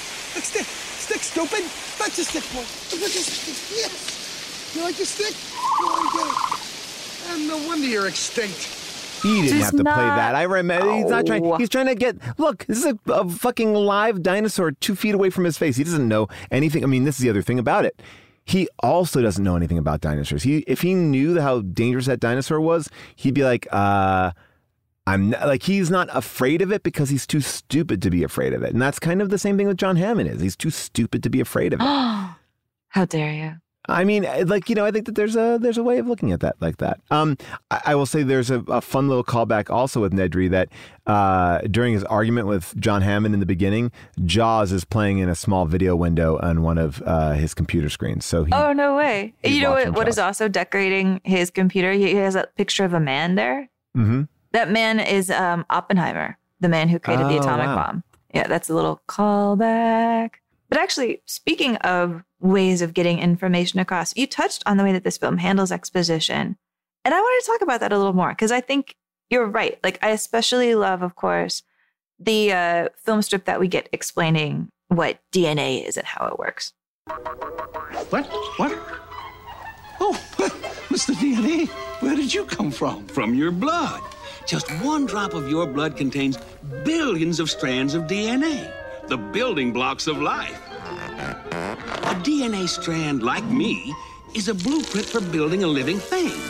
And sometimes animals that went extinct millions of years ago, like dinosaurs, left their blueprints behind for us to find. We just had to know where to look. And what I love about that sequence, too, is they explain it like a Disney ride would explain it. Like, it's simple enough, but also like the caricatures of the Mr. DNA, which, you know, makes me think of what they're doing right now on Loki. Loki is another show that is, blowing out exposition in interesting ways, but they have to explain so much. And they've done a really brilliant job of having these informational videos that lay it all out, but are also interesting and you know, kind of pulls you in. There's a whole term called like the Pope in the pool, which is like you can drop a lot of exposition as long as your characters are doing something interesting. So I think the idea was that like you can talk about this whole lineage of like what the popes do as long as you have a pope swimming in a pool, because the pope swimming in the pool is more interesting. It's sort of like it helps you, like, visually you're watching something interesting and you're hearing something interesting. It's almost like your mind can focus on it without being bored of it, if that makes sense. I'm probably doing a bad job of explaining it, but you get the point. I do get the point. And I want you to hold on to your butt, though, Paul, because that film strip sequence here was inspired by a filmmaker that you already name-checked on this episode. Edgar Wright, Baby Driver. Yes. No. When Steven Spielberg was little, in his classes at school, they would wheel in a television and they would play educational videos for him about things like how does the human body work and what does the brain do and how is science existing on this planet. And the person who directed these educational videos was Frank Capra. And he did it in exactly this same style. I found there's a full-length one that's like explaining the circulatory system in the lungs. And it's like stars a guy named Hemo the Magnificent. It is very daffy. So this is what was in the back of Steven Spielberg's brain as a little child that he uses to create this. Active and storing is liver. So now oxygen from lungs, carbon from liver is going into motor here and is burned into carbon dioxide, ashes, and energy. Energy body is using for working, thinking, playing Gene Rummy. You know, and I think we can get into so many technical things about this movie, you know, whether it's like, you know, it's the first movie dubbed into Hindi, it makes all this sort of money, but I think, you know, save that for somebody else to crack into. I want to ask you one question first. This is a very important one. Would you have seen Jurassic Park if James Cameron was the director, with Arnold Schwarzenegger as Grant, Bill Paxton as Malcolm, and Charlton Heston as Hammond? Honestly, at the age I was when this came out, I would have thought it was an adult film if it had that cast. Interesting. Oh, that's a really interesting point of view. That's something that James Cameron said he wanted to do. But I think you're, again, just going back to that point again of these characters, it allows these characters to be characters and not actors, right? We're not looking at actors in this movie. We don't know what to expect of anyone. And that, to me, is kind of a staple of Spielberg films. I think Spielberg is always casting really interesting people that we don't know yet, but we will get to know. And but it is interesting, though, to like imagine how other people would have done it. Oh, I mean, because like Schwarzenegger would have been terrible. I love Schwarzenegger. It's not the movie. It's not the movie. Him as a scientist. Yeah. But I mean, like everybody bid on this movie. Like, yes, Spielberg spent $2 million on it. Like 1.5 was for the book itself. And then another 500 was to get Michael Crichton to adapt the script, which I think is also sort of like a, please, here's more money. Please do this film. And by the way, like only 20% of the novel is in the film. Oh, yeah. I mean, the novel's like complicated and very scientific. But the thing is, like, Spielberg knew about the book before everybody else because he was already talking to Michael Crichton about the show, about like the book that would become ER. So they were already buddies, and he knew about this book before it was even published. Weren't they making like the movie ER? They were going to make like an ER movie. Yeah. Yeah, they're already tag teaming. And so he knew about it and he was like, please, please, please, I want this. But they still had to bid on it to get the rights. And listen to this like murderer's row of people who also bid $1.5 million to get this. They all bid $1.5 million. And Michael Crichton just like committed to Spielberg by, again, when he talked to everybody on the phone, he was like, I know that you're the guy to do this. You're the guy to do this, like the biggest and best way. But Warner Brothers wanted to buy it for Tim Burton. Mm-hmm. I mean, imagine that one. Columbia wanted to buy it for Richard Donner, who we're going to talk about later, in a different series when we talk about Superman. And Joe Dante of Gremlins almost did it for 20th Century Fox. Like all completely radically different ones. Weirdly, the one that I kind of want to see the most would be Joe Dante's, but that's just my Gremlins 2 Creatures Running Amok part of me. I want to see what he would make of it, but I don't know if he could handle something of this scale. I think it'd be a much smaller scale. The only person that I think could go toe-to-toe with Spielberg, and this is not just because of his untimely passing. Well, not untimely. He was 91. God bless. He did it Richard right. Donner. Yeah. Richard Donner, I think, could have balanced both things very effectively. Only because of what he'd done in the past and the style of film that he was able to do. Like I would just rewatch Goonies with my kids this week. They never saw it, and we immediately watched it again. Did they like it? They liked it? Loved it. And I think what you forget about, or what I forget about, because I've watched a shitload of kids stuff, is kids like to be scared. We don't scare kids anymore. We don't make it dangerous anymore. And there's a scene where Anne Ramsey, who plays Ma Fratelli, like grabs Chunk by the mouth when he goes into the cabin, which is like a restaurant, and she's like, "We only serve tongue here," and grabs him and makes him stick out his tongue, and she takes out like a fucking switchblade and is like putting it by his tongue. My kids have never seen anything like that, and the music was making them scared. But they were loving it. They were like laughing, and then they were scared, and they were laughing again, and they like this like push pull. I mean, Spielberg obviously does that as well, but Richard Donner really leans into some scary stuff. I mean, they take Chunk, they kidnap Chunk in the middle of that movie. It's a PG movie, Anyway, it just, there's some really, really, really fun things that I think Richard Donner would be able to balance: the scary, the fun, the youthful, the big, and Richard Donner doesn't get spoken about enough. And I think, his passing made us all kind of look at, oh, wow, look at his body of work. It's pretty impressive. And I never really thought of him as like a Spielberg contemporary, but he definitely has a pretty interesting, across all genres, just made some cool movies, like very cool movies. I mean, Goonies is my least favorite. When I picture that movie, I just picture like, I love it. I don't know, a big muddy toolbox where everything's brown. And so to picture the beauty of Jurassic Park and lay it next to how unattractive I think Goonies is hurts my brain. But Superman, I think, is probably one of our absolute greatest superhero movies of all time. And I think he balances the heart and the adult in that really well. And I think he has one of the greatest female characters who's been in a superhero movie in his Lois Lane. So I'd be curious.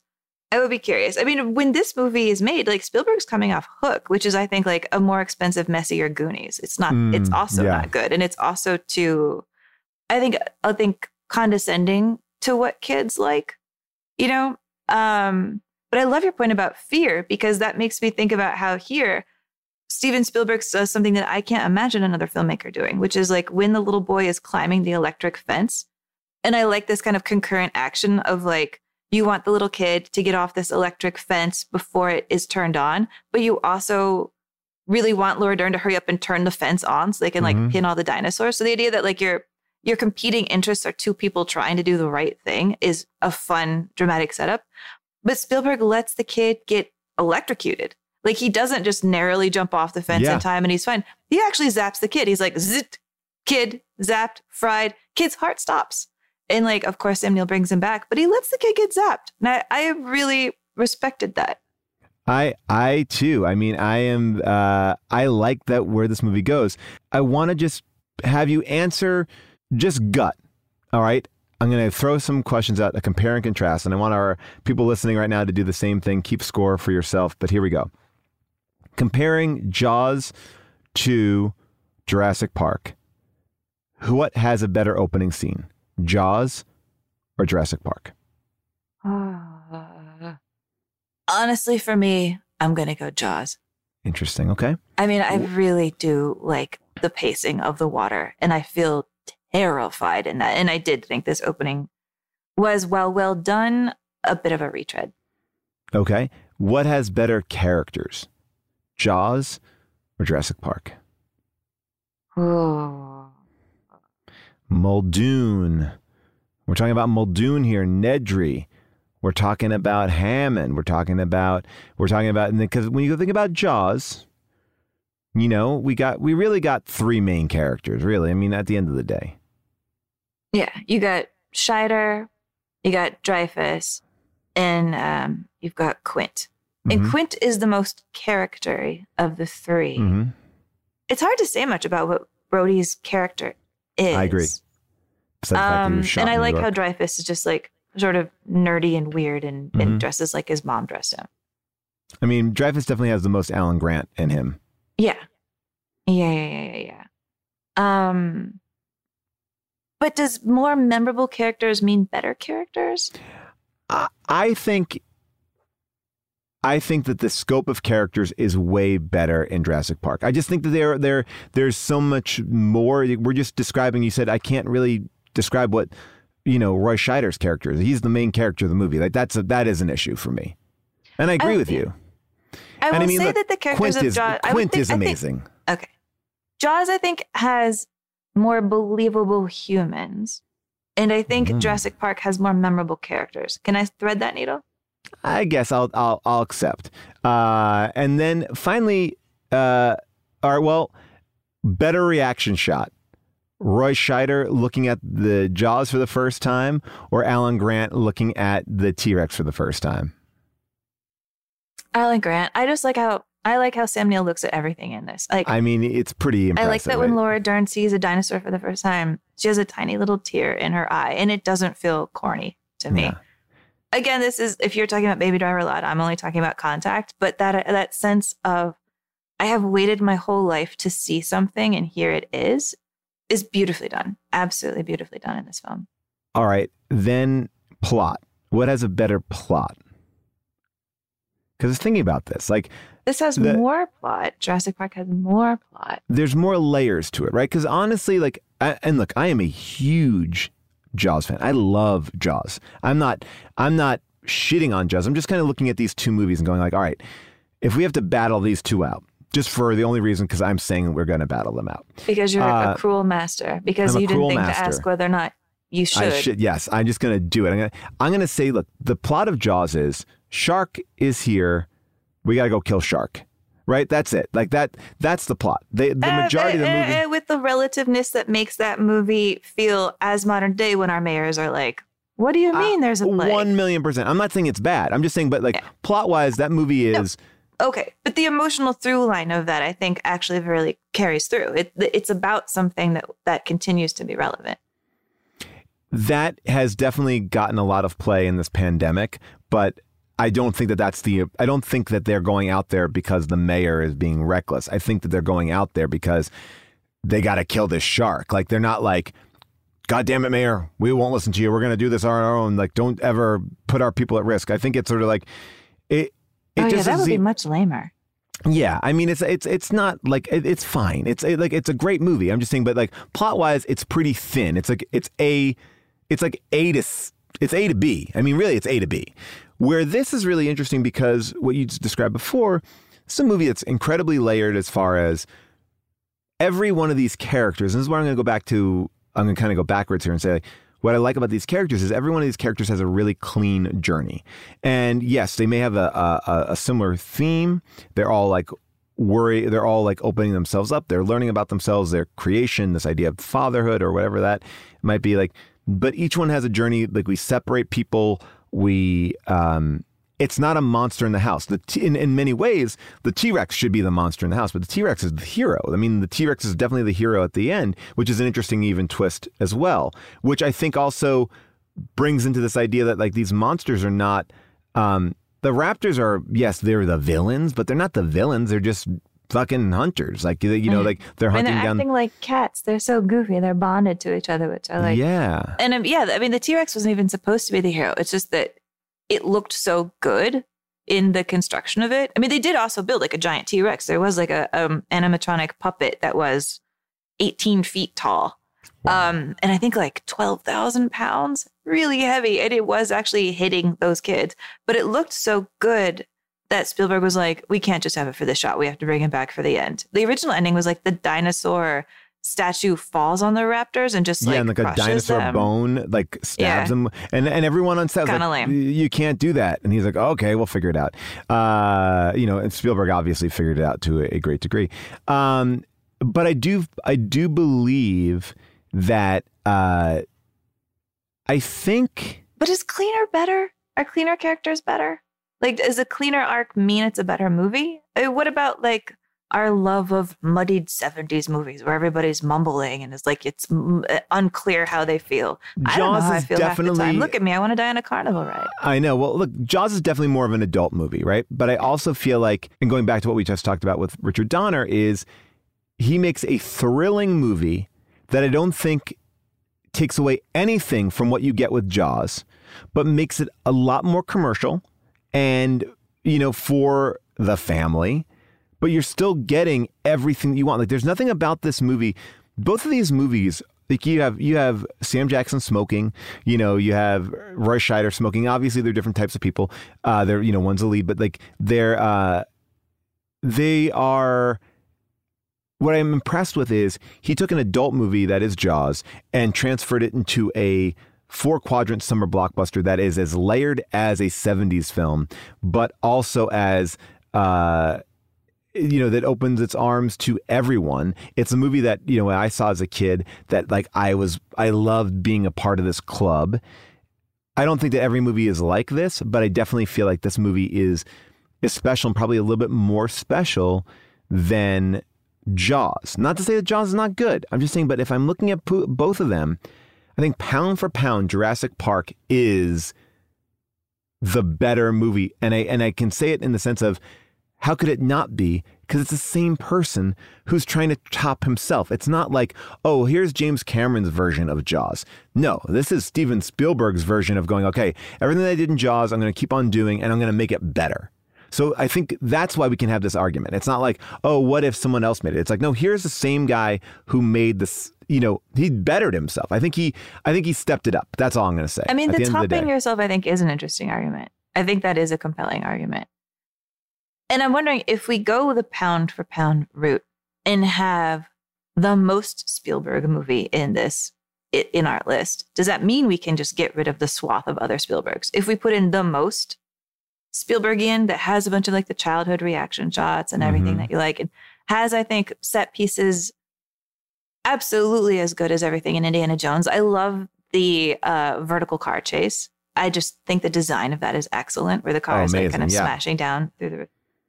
if we go with most Spielberg, can I kill everything else? Well, I don't know if we should make that decision right now, but I will say this. If we are only picking 100 films and it's Han Solo versus Indiana Jones, while very hard to, because we kind of talked about, you know, do you put all the movies, all the Star Wars movies together, the original three, or but they're not all that good. Well, look, I would put Empire over. I don't know. It's interesting. It's like you have Star Wars. Like, I feel like you got to take one or the other. Maybe. I mean, this is my argument. But if we can only take one Spielberg, well, I think we always talk about taking two Spielbergs because his work is very diverse, right? Like it's really, you know, if you took Schindler's List and Jurassic Park, I mean, that's two ends of the spectrum there. I mean, I think he should definitely think that Spielberg needs to get the same treatment that we give Kubrick. That's all I'm saying. That's fair. I will say, and this is a tiny tangent, but if anybody there wants to Google this movie and watch it, it would fill me with joy. I saw a movie about the Holocaust this weekend that's getting reissued that is better than Schindler's List.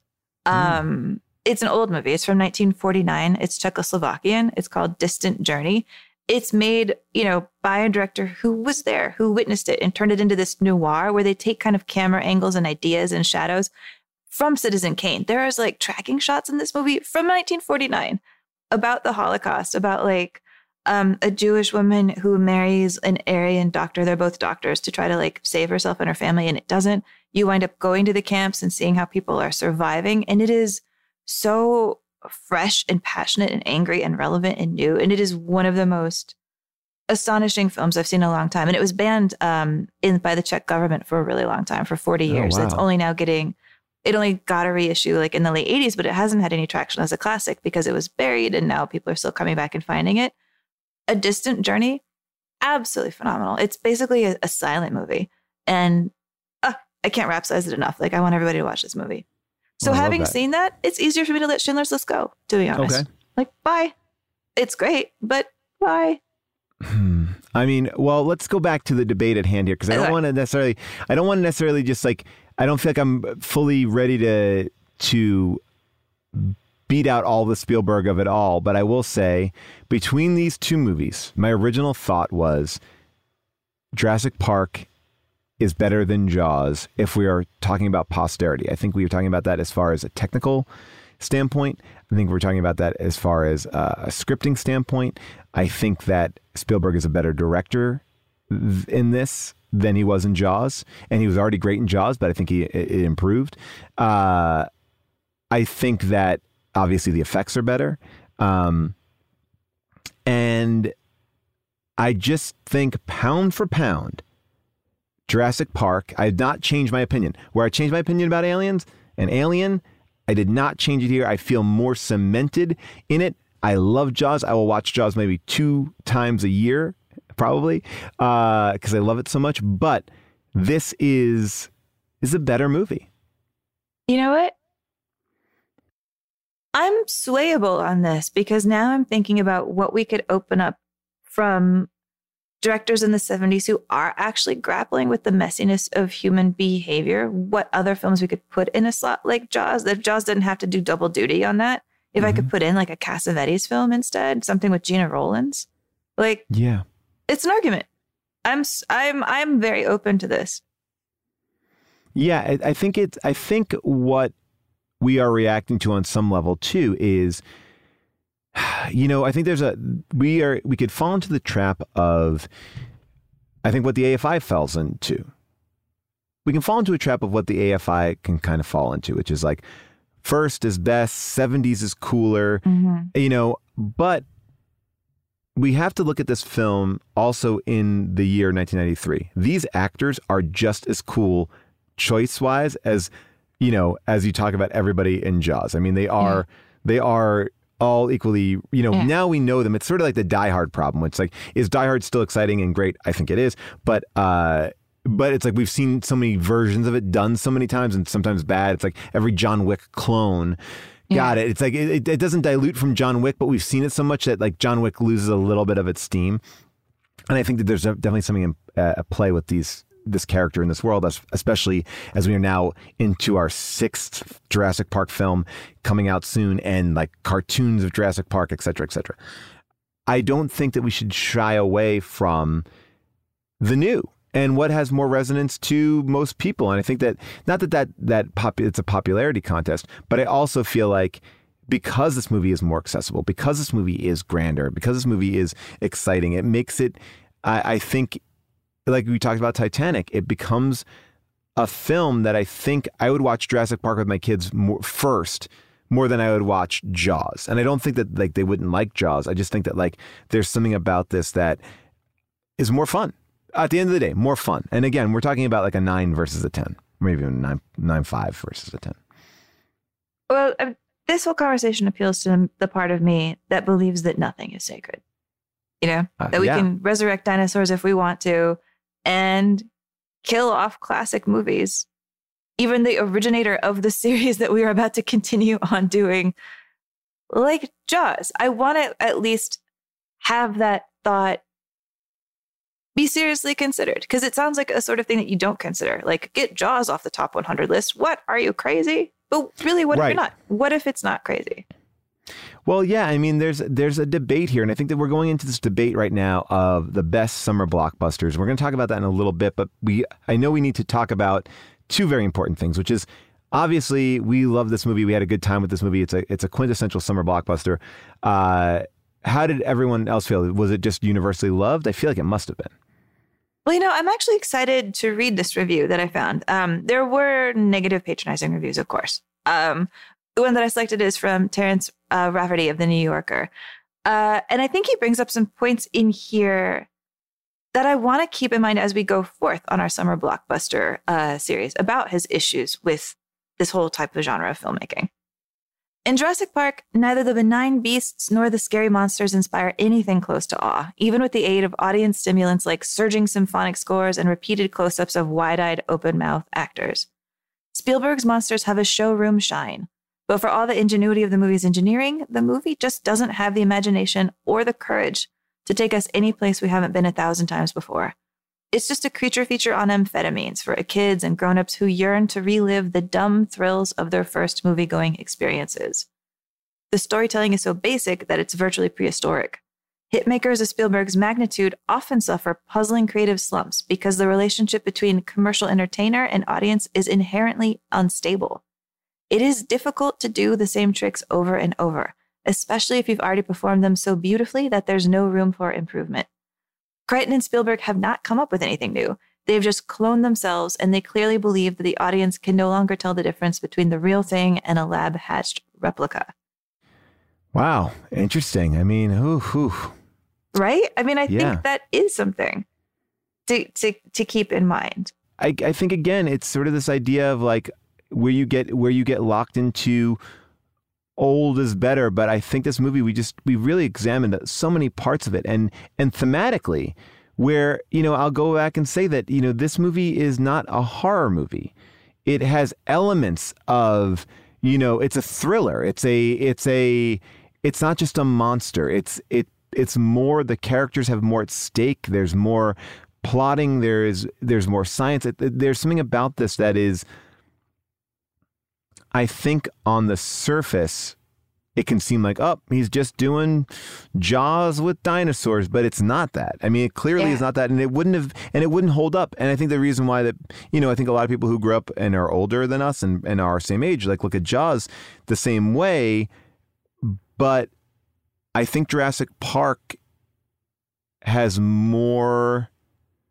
Look, Jaws has plenty of sequels. Jurassic Park has plenty of sequels, but there's an awe that's still in Jurassic Park that Jaws does not have. However, now I feel like I should say that the movie that critic that Terrence Rafferty is comparing this to of Spielberg's isn't Jaws. He thinks that his high point is E.T., which is a whole other conversation. I mean, it's a whole other. He thinks that E.T. is his perfect film, and that everything else can go, jump in a dinosaur lake. Yeah. And maybe it is, because talk about like family and character. That's all in that one too. And talk about innovation and style. I love E.T. I love E.T. E.T. is great. Oh, so much. There's so much to debate here. I guess right now, You know, the question is, will we send this to space? I think there's a part of us that really feel like this goes on the list. There is, although there is now a hardened part of me that says we only get one Spielberg blockbuster. We do. I'm going to be a tyrant. I'm going to be the T-Rex stomping in here and saying, wow, we pick one. All right, so I'm going to then, if you're going to throw down that gauntlet, then I'm going to have to say that you have to do the same thing for Cameron and Kubrick. 3 white men, straight white men, only get one of, I mean, it's brutal, but You're doing that just to make me cry about Terminator 2 versus Titanic, but that's fine. Yeah. Okay, all right, if I'm asking you to cry, you could ask me to cry. All right, so we're going to say one Spielberg. I'm going to let the jury be out because I don't feel like I'm ready to defend E.T. versus Jurassic Park at this moment. I don't feel like I can speak to it, and I don't feel like we can sum it up in moments. But I will say that that might be the debate. That might be the long-lasting debate for me, those two. So we'll put this on the side. I put it on the side of the pile. Well, so what we've done is I think we've axed Raiders and maybe Jaws, which... Wow, that's rough. I'm rough kind stuff. of at peace with it. I'm at peace with it too, ultimately. It's rough because I love those movies. And again, we're really killing babies here. But we have to send this list to space eventually. Hey, Spielberg electrocutes a kid, we kill a baby. Well, you know what, Amy? I think that we're going to have another rough go of it here as we go forward in summer blockbusters, because we talked about Spielberg and he is the inventor of the blockbuster, you know, in many ways. But what about, I don't know, the staple of the blockbuster? There was a time where one name was synonymous with a summer blockbuster, and that name was Will Smith.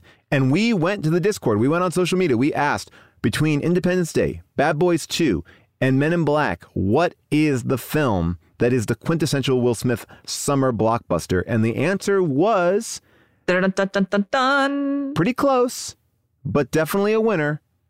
Between Independence Day and Men in Black, Men in Black edged out Independence Day, and I'm so happy it did. And I'm so happy to rewatch that film. I haven't watched that in a long, long time. And I am excited to see if that holds up. Again, Barry Sonnenfeld, another visually interesting director, great concept, great actors, and really, in many respects, this is kind of, you know, Will Smith, I think, really knowing his value as a summer blockbuster star here. This is like, we're going to go see a Will Smith movie. Yeah, he is ready. He is ready. Okay, right. Well, I'm ready. Let's do it. Men in Black next week. We work for a highly funded yet unofficial government agency. We'll take it from here. Who the hell are you? INS Division 6. There is no Division 6. Our mission is to monitor extraterrestrial activity on Earth. You're all here because you're the best of the best, and we're looking for one of you. Hey! What's up? I want to get some coffee. You want some coffee? No, thank you. I'm fine. Hey, young fellas. You guys get along all right? All right, I'm in. From now on, you will have no identifying marks of any kind. You are no longer part of the system. We are the Men in Black. You know what the difference is between you and me? I make this look good. And keep on a lookout for our next polls that are up on our social media and Discord and everything like that. Make sure you get involved and pick, because you determine the fate of what summer blockbusters we are watching. Yeah. The one that's really painful with me is the one about Back to the Future versus Roger Rabbit. Get in your votes right now. Back to the Future. Either way, whichever one wins, I lose. Well, you know, we can always revisit these. We can always revisit one that maybe gets knocked out right now. All right. No, let's say that. Let's sound cruel. Yeah. I think we could always revisit in animation and stuff. What do you say? You're still sounding nice. Sound cruel. Sound cruel? No, I won't. I won't just kill something because I can, Amy. I won't John Hammond this. I will consider it, be respectful to it. All right. We will see you next week for Men in Black, which is available everywhere.